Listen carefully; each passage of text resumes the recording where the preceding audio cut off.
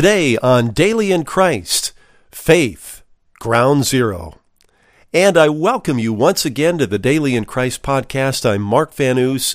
We are in the midst of two series simultaneously, the larger Hebrews, the Glory of the New Covenant series, and we are in part 36 of that particular series.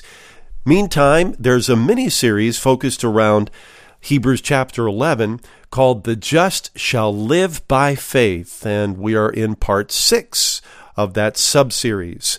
Well, today is a very important lesson, and so I want you to really focus in and pay very close attention to what we're presenting today.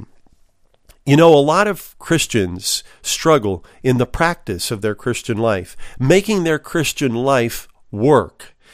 And even the way I just said that is faulty, making their Christian life work.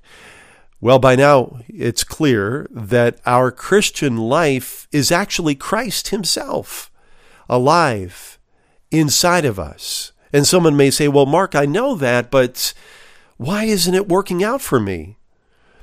The Bible says that the just shall live by faith. This is the title of this mini-series, The Just Shall Live by Faith. And that's why we're spending time right here on this subject. At the beginning of this mini-series, the first episode was called The Just Shall Live by Faith and the Necessity of the Just Shall Live by Faith. If you didn't have a chance to hear that particular podcast, I want to encourage you to listen to it because it lays a very important foundation for what we're talking about. Speaking of foundations, the foundation of our faith is not a doctrine, it's not a denomination, it's not a creed, it's not even the Bible. The foundation of our faith is the Lord Jesus Christ himself. He's the object of our faith. The faith is grounded upon the Word of God, the Bible. It's informed by the Scripture, but the object of our faith is another person altogether, and that's the Lord Jesus Christ. And I think it's at that point that most Christians fail. Most Christians struggle. They think that the Christian life is fundamentally about them, becoming more righteous, doing better, being more holy, when in fact the Christian life is Christ himself. Simple faith in Christ. And as we're taking up this subject of faith in Hebrews chapter 11, it has the critical, larger context of the Lord Jesus Christ himself and the new covenant. Everything that's been brought heretofore in the book of Hebrews, chapters 1 through 10, has been all about him. The perfection of Jesus as the perfect Son, perfect high priest, perfect life, perfect suffering, and his perfect finished work. And upon that whole basis is the proper context of Hebrews chapter 11 and the subject of faith, and the just shall live by faith. Today's podcast and the topic material about faith ground zero is likely to go into another lesson. So we want to take some time right now as we approach this important subject to look to the Lord. Ask the Holy Spirit to bring revelation and understanding.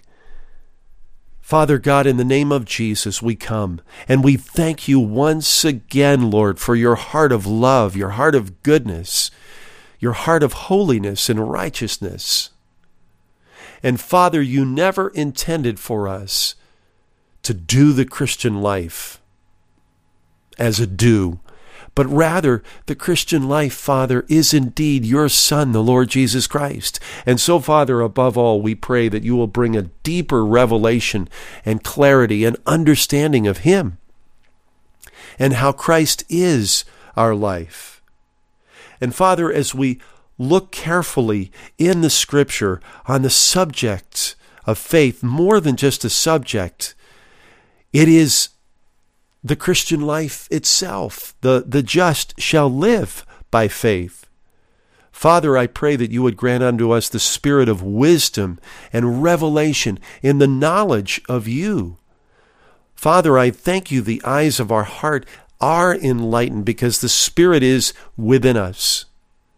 And as we move forward in this study of your word, Lord, we do so with no reliance upon our own human understanding and intelligence, but upon relying upon you.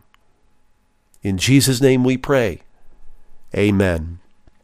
Well, we find ourselves in Hebrews chapter 11 in verse 11, and we're only going to be in 2 verses in Hebrews, and then we're going to go to the book of Romans for a very critical view of faith and the type of faith that Sarah and Abraham had that was counted as righteousness. So open your Bible once again to Hebrews chapter 11, and we're in verse 11, which reads, "By faith, Sarah herself also received strength to conceive seed, and she bore a child when she was past age, because she judged him faithful who had promised. Therefore, from one man, and him as good as dead, were born as many as the stars of the sky in multitude, innumerable as the sand which is by the seashore." Hebrews chapter 11, verses 11 and 12. I want you to take a moment and ponder the result of the kind of faith that pleases the Lord. Look at what happened in the case of Abraham and Sarah. First of all, Abraham, at the time that Isaac, his son of promise, was born, was 100 years old. And Sarah was 91. These two were well past childbearing years. And remember, Sarah had always been barren. It was something so difficult, but God made a promise to Abraham, not only for a son, but for a multitude of heirs, a multitude of a family going on and on, as many as the stars in the sky, as many as the sands on the seashore. So let's examine this. When God steps in, what amazing difference that makes. You know, God's agenda is so far beyond our agenda. Remember, Abraham was childless, and he realized that a servant in his house was standing to be heir of all. And so he asked the Lord for a son. But God's agenda wasn't just a son. God's agenda is that Abraham would be the father of nations. That's what it says there in Genesis chapter 17. And one of those sons, one of those descendants of Abraham, would be the Son of God and the Son of Man, the Lord Jesus Christ. That's what happens when we step into God's agenda. And many times, God meets us in our area of need. When we turn to Him, when we look to Him, and we say, "Lord, I can't." God says, "But I can." And as we're looking at Hebrews chapter 11, it says in verse 11, "By faith, Sarah herself also received strength." Now, the Greek word for strength is dunamis, which is probably better translated ability. Sarah received herself supernatural ability from God to do something that she was unable to do for many decades. She was enabled by God to conceive seed, and she bore a child when she was past the age. How did that happen? What was the dynamic of Sarah's faith? Well, the last part of verse 11 says, "Because she judged him," speaking of God, "faithful who had promised." Hold on to that thought. She judged God faithful who had promised. Therefore, from one man, speaking of Abraham, and him as good as dead, remember he was 100 years old, were born as many as the stars of the sky in multitude, innumerable as the sand which is by the seashore. Okay, let's get the spiritual electron microscope out, and let's closely examine this faith that Sarah and Abraham had in trusting the Lord. And we're going to be spending some time in Romans chapter 4, in fact, the entire chapter, which really gets in to what happened in the faith of Abraham and the faith of Sarah. I call this faith ground zero. And for our international listeners, ground zero refers to the place of the immediate location of where something happens. In nuclear weaponry, it refers to the place where the nuclear bomb actually hits. It's the area that's closest. And what we mean by ground zero is we're getting right in, not in the destructive aspect, but we're getting into the place as close as the subject material as we can possibly get. And so we need to go to we're going to begin in Romans chapter 3 because it sets up something that's so important. One of the greatest barriers to successful living by faith is when we look at ourselves and we think, there is no way that God is going to bless me. There is no way that God is going to do good to me. There is no way, even though God has made a promise, I have failed Him. It's our thinking that our failure is somehow bigger than our God. But I want you to understand something. Failure in the human race is universal. That's what the book of Romans teaches. In fact, in Romans chapter 1, verse 17, it speaks about in the gospel that the righteousness of God is revealed from faith to faith, as it is written, the just shall live by faith. And then you go to Romans chapter 1, verse 18, and this is extremely striking, where it says that the wrath of God is revealed. So something else is revealed, the wrath of God. Why? From heaven against all ungodliness and unrighteousness of men who suppress the truth in unrighteousness. The situation of the human race is dire. It's so bad that you can't reform the human race.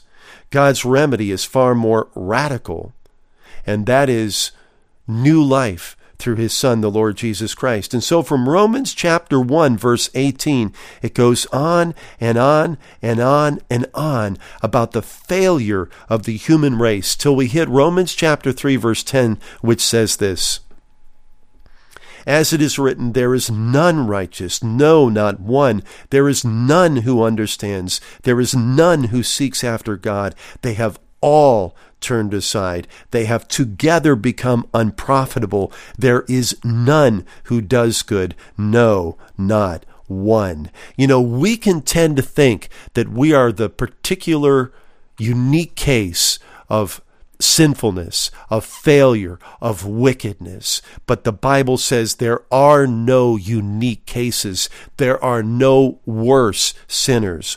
All have failed. See where it says none righteous? You know what? The prophet Isaiah, the Lord speaking through the prophet Isaiah said, even our righteousnesses are as filthy rags compared to the pure, infinite holiness and righteousness of God. There is none righteous when it's brought against the blazing glory of the perfect righteousness of God. None are righteous. All of us, even in our best efforts, have sin and selfish motives that are subtly intertwined. None righteous. None understands. None who seek after God, even in our best moments, so we think. We fall so far short. They have all turned aside. There is none who does good, no, not one. And I want to take it to verse 19. It says in Romans chapter 3, now we know that whatever the law says, it says to those who are under the law, listen to this, that every mouth may be stopped and all the world may become guilty before God. In the final analysis, every single human being who has ever existed, mouths are shut. And there's only one judgment: guilty. guilty. And if you are struggling with your own guilt, you are struggling with your own failure, you are struggling thinking, my case is particularly bad, that is in contradiction to the truth of the Word of God. The Bible says, and I just read it to you, all have sinned and fall short of the glory of God. That's what it says down there in verse 23. For all have sinned and fall short of the glory of God. You know, if we ended it there, it would be awful. Oh. But look at verse 21 of Romans 3. But now the righteousness of God apart from the law. Now remember what the law is. The law at its core is do and live. You live by your doing, which actually is fallen sinfulness. We don't live by our doing. We live because God has given us life. We live by the life of God. But now the righteousness of God apart from the law, your do and fail, is revealed, being witnessed by the law and the prophets. Listen to this very carefully. Even the righteousness of God through faith in Jesus Christ to all and on all who believe, for there is no difference. That's why we're here right now in this discussion of faith, why we are in Romans chapter 3, kind of branching off from Hebrews chapter 11, because really the subject of faith is dug down to the roots, not in Hebrews chapter 11, but right here in Romans chapter 3 and Romans chapter 4. Do you see this? Look at this carefully in Romans chapter 3, verse 22. The righteousness of God, even the righteousness of God through faith in Jesus Christ. That's what I've been saying all along. It isn't so much faith in a doctrine or faith in a denomination or even faith in the Scripture. It's faith that's informed by the Scripture in another person altogether, the Lord Jesus Christ. And here's the gracious tidings of the gospel to all and on all who believe. Now take that in contrast to what we just read earlier in the book of Romans chapter 3 around verse 10, where it says there's none righteous, no exceptions there. There's none who seek after God. There is none who understand. They have all turned aside. And here, the gracious tidings of the gospel says the righteousness of God apart from you and your failure and your doing is revealed. It is the righteousness of faith, righteousness of God through faith in Jesus Christ to all and on all who believe. To all. Is there anyone left out in the word all? No, not even little old you or little old me. To all and on all who believe, for there is no difference. For all have sinned and fall short of the glory of God. Watch this, verse 24. Being justified freely by his grace through the redemption that is in Christ Jesus. Now I want to just stop right there. We are justified freely by God's grace. The biblical doctrine of justification is absolutely critical. What is justification? Justification means that I am given the same standing before God the Father that Jesus Christ himself has. Some people have said that justification is, it's just as if I never sinned. That is lame. Throw out that definition, please. It falls horribly far short of the incredibly wonderful justification that the Bible speaks of. To be justified is to have the same standing before God the Father that Jesus Christ has. Let me ask you this question. How are things between you and God? Quick, respond. Some have said, Oh, not real good. I wish it was better. And you see what we're doing when we say something like that, and we're a Christian, we're born again in the Lord Jesus Christ, we're in Christ by the grace of God. What we're saying when we say that is we think that God is relating to us on the basis of us, on the basis of our righteousness, our holiness, our goodness, our good behavior. That is wrong. That's law thinking.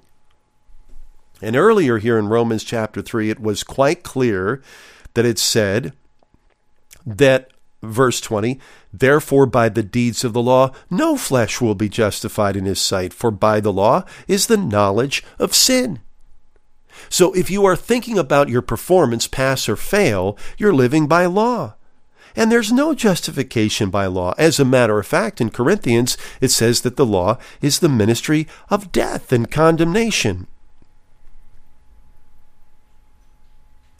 So when we talk about your standing before God, how are things between you and God?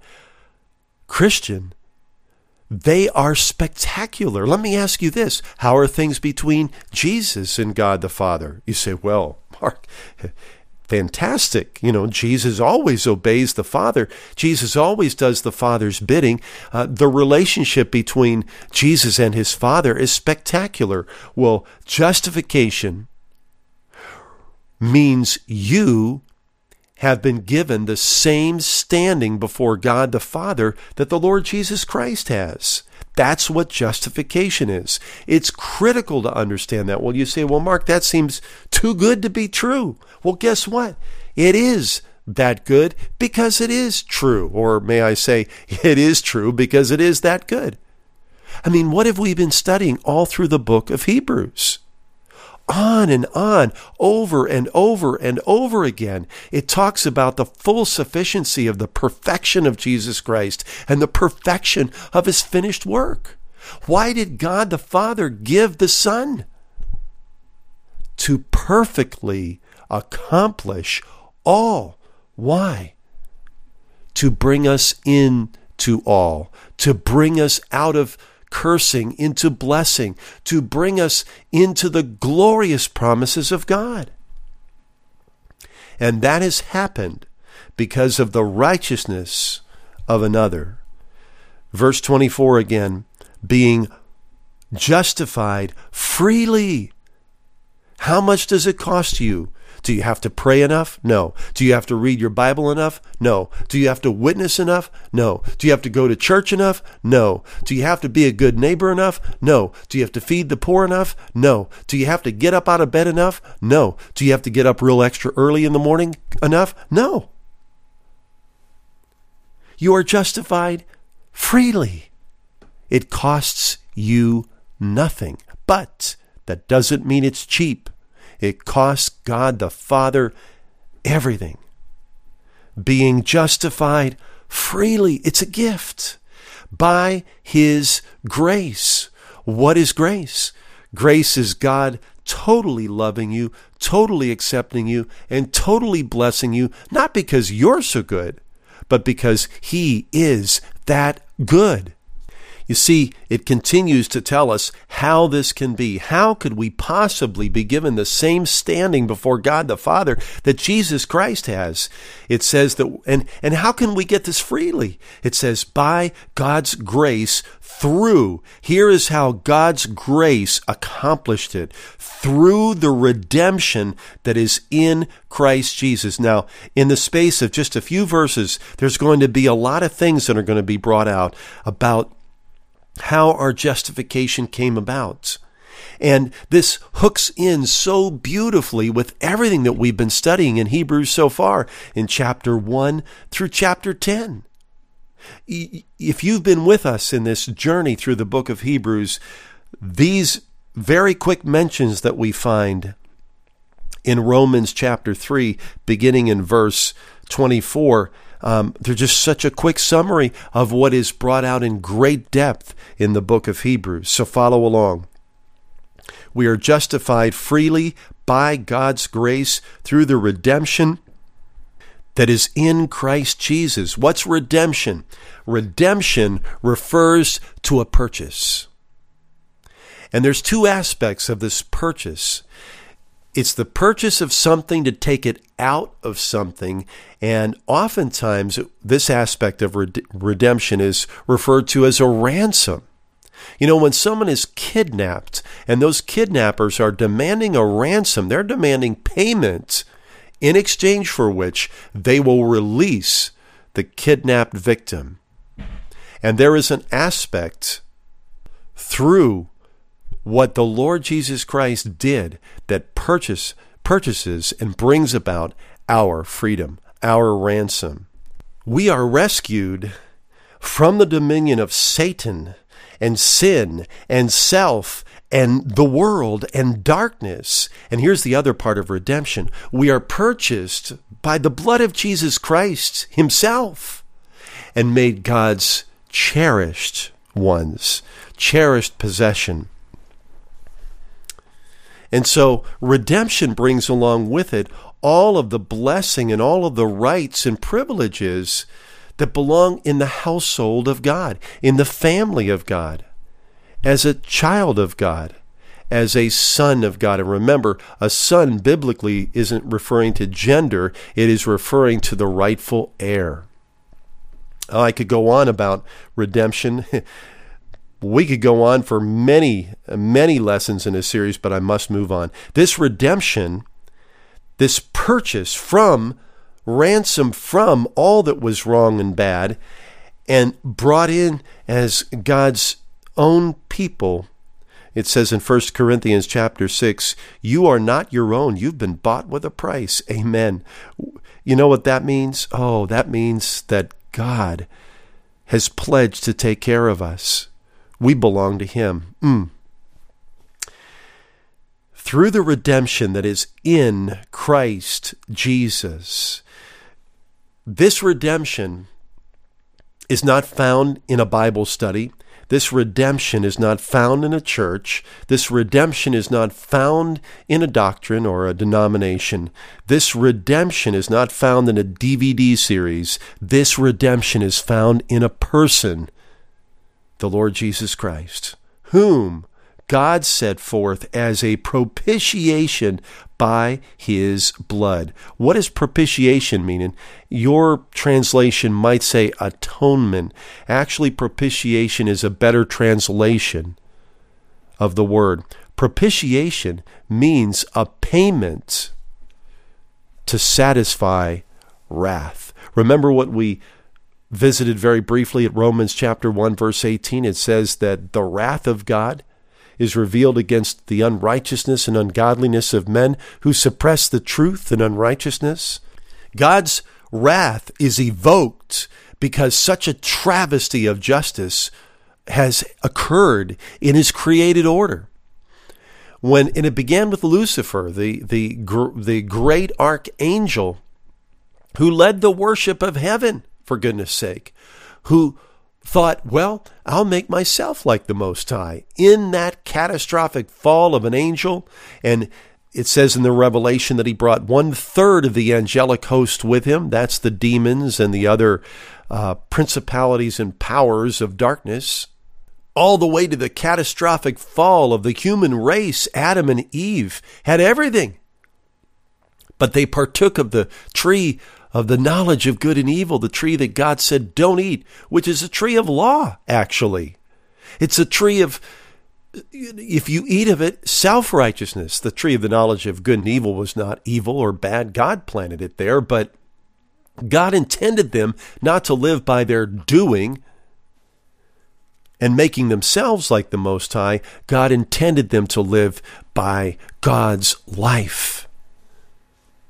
And so we see that the situation of the human race is just so bad, and all that is wrong in the world that's ever occurred, every innocent child that has been kidnapped and murdered, and I'm sorry if I have to be a little bit graphic about this, every person who has been beheaded by terrorists who have supposedly been acting in the name of God, Every dictator who has allowed his people to die in squalor and starvation and disease, every wrong that's happened, even the wrong that you've done, has been the result of this catastrophic fall of man through sin. And there will come a time when God will execute judgment. His justice will be meted out, and the wrong will be forever made right. There are two things that we will face. We will either face the Lord Jesus Christ as Lord and Savior now, or we will face him as Lord and Judge at the judgment.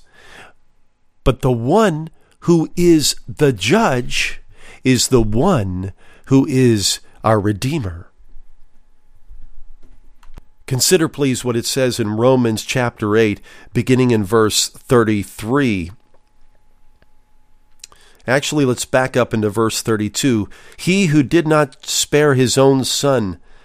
Actually, let me back up to verse 31. What then shall we say to these things? And again, Romans chapter 8. If God is for us, who can be against us? Watch this. He who did not spare his own son, but delivered him up for us all, how shall he not with him also freely give us all things?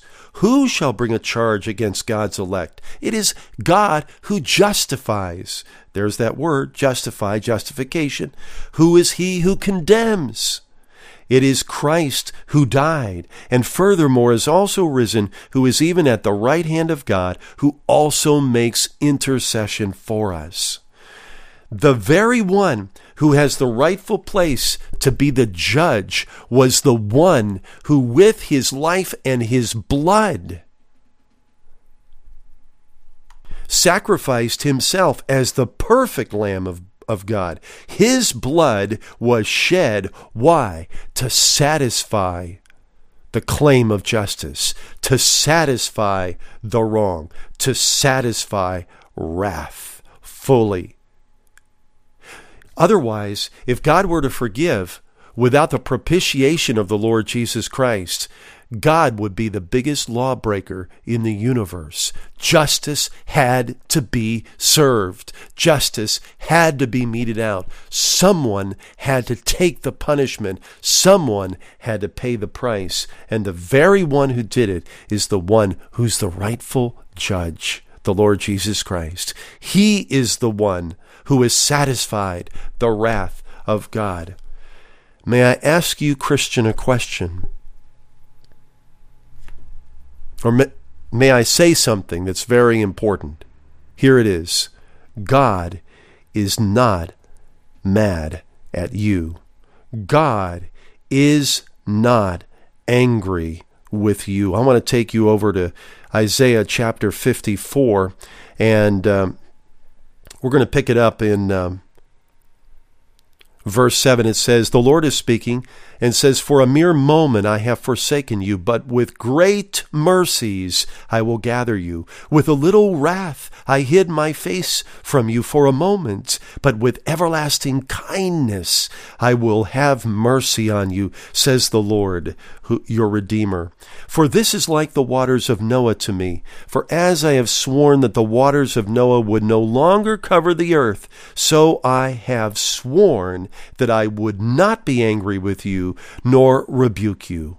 For the mountains shall depart, and the hills be removed, but my kindness shall not depart from you, nor shall my covenant of peace be removed, says the Lord, who has mercy on you. That's in Isaiah 54. What does Isaiah 54 follow? Isaiah 53. And what's over in Isaiah 53? That's the prophecy of the suffering Messiah. Powerful, powerful words. Isaiah 53 verse 4 says, surely, speaking of Jesus, he has borne our griefs and carried our sorrows, yet we esteemed him stricken, smitten by God, and afflicted. But he was wounded for our transgressions. He was bruised for our iniquities. The chastisement for our peace was upon him, and by his stripes we are healed.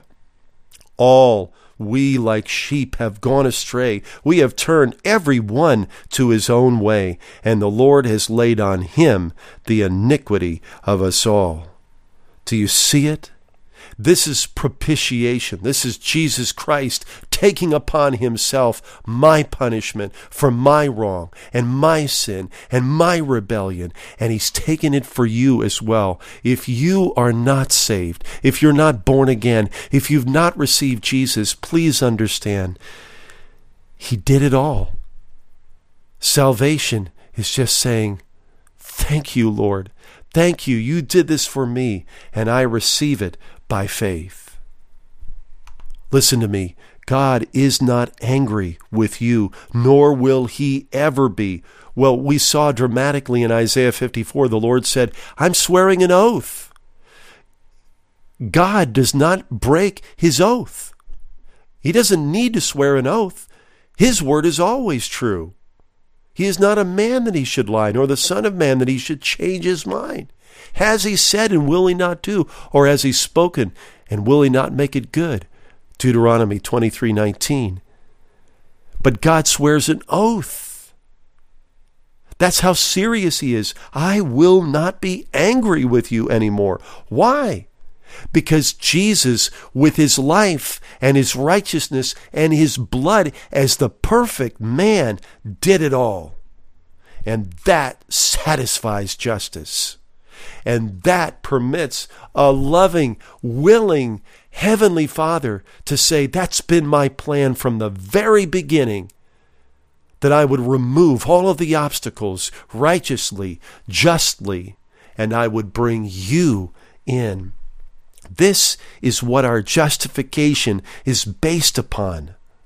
This is where your good standing. Never, ever, ever, Christians, say things are not good between you and God.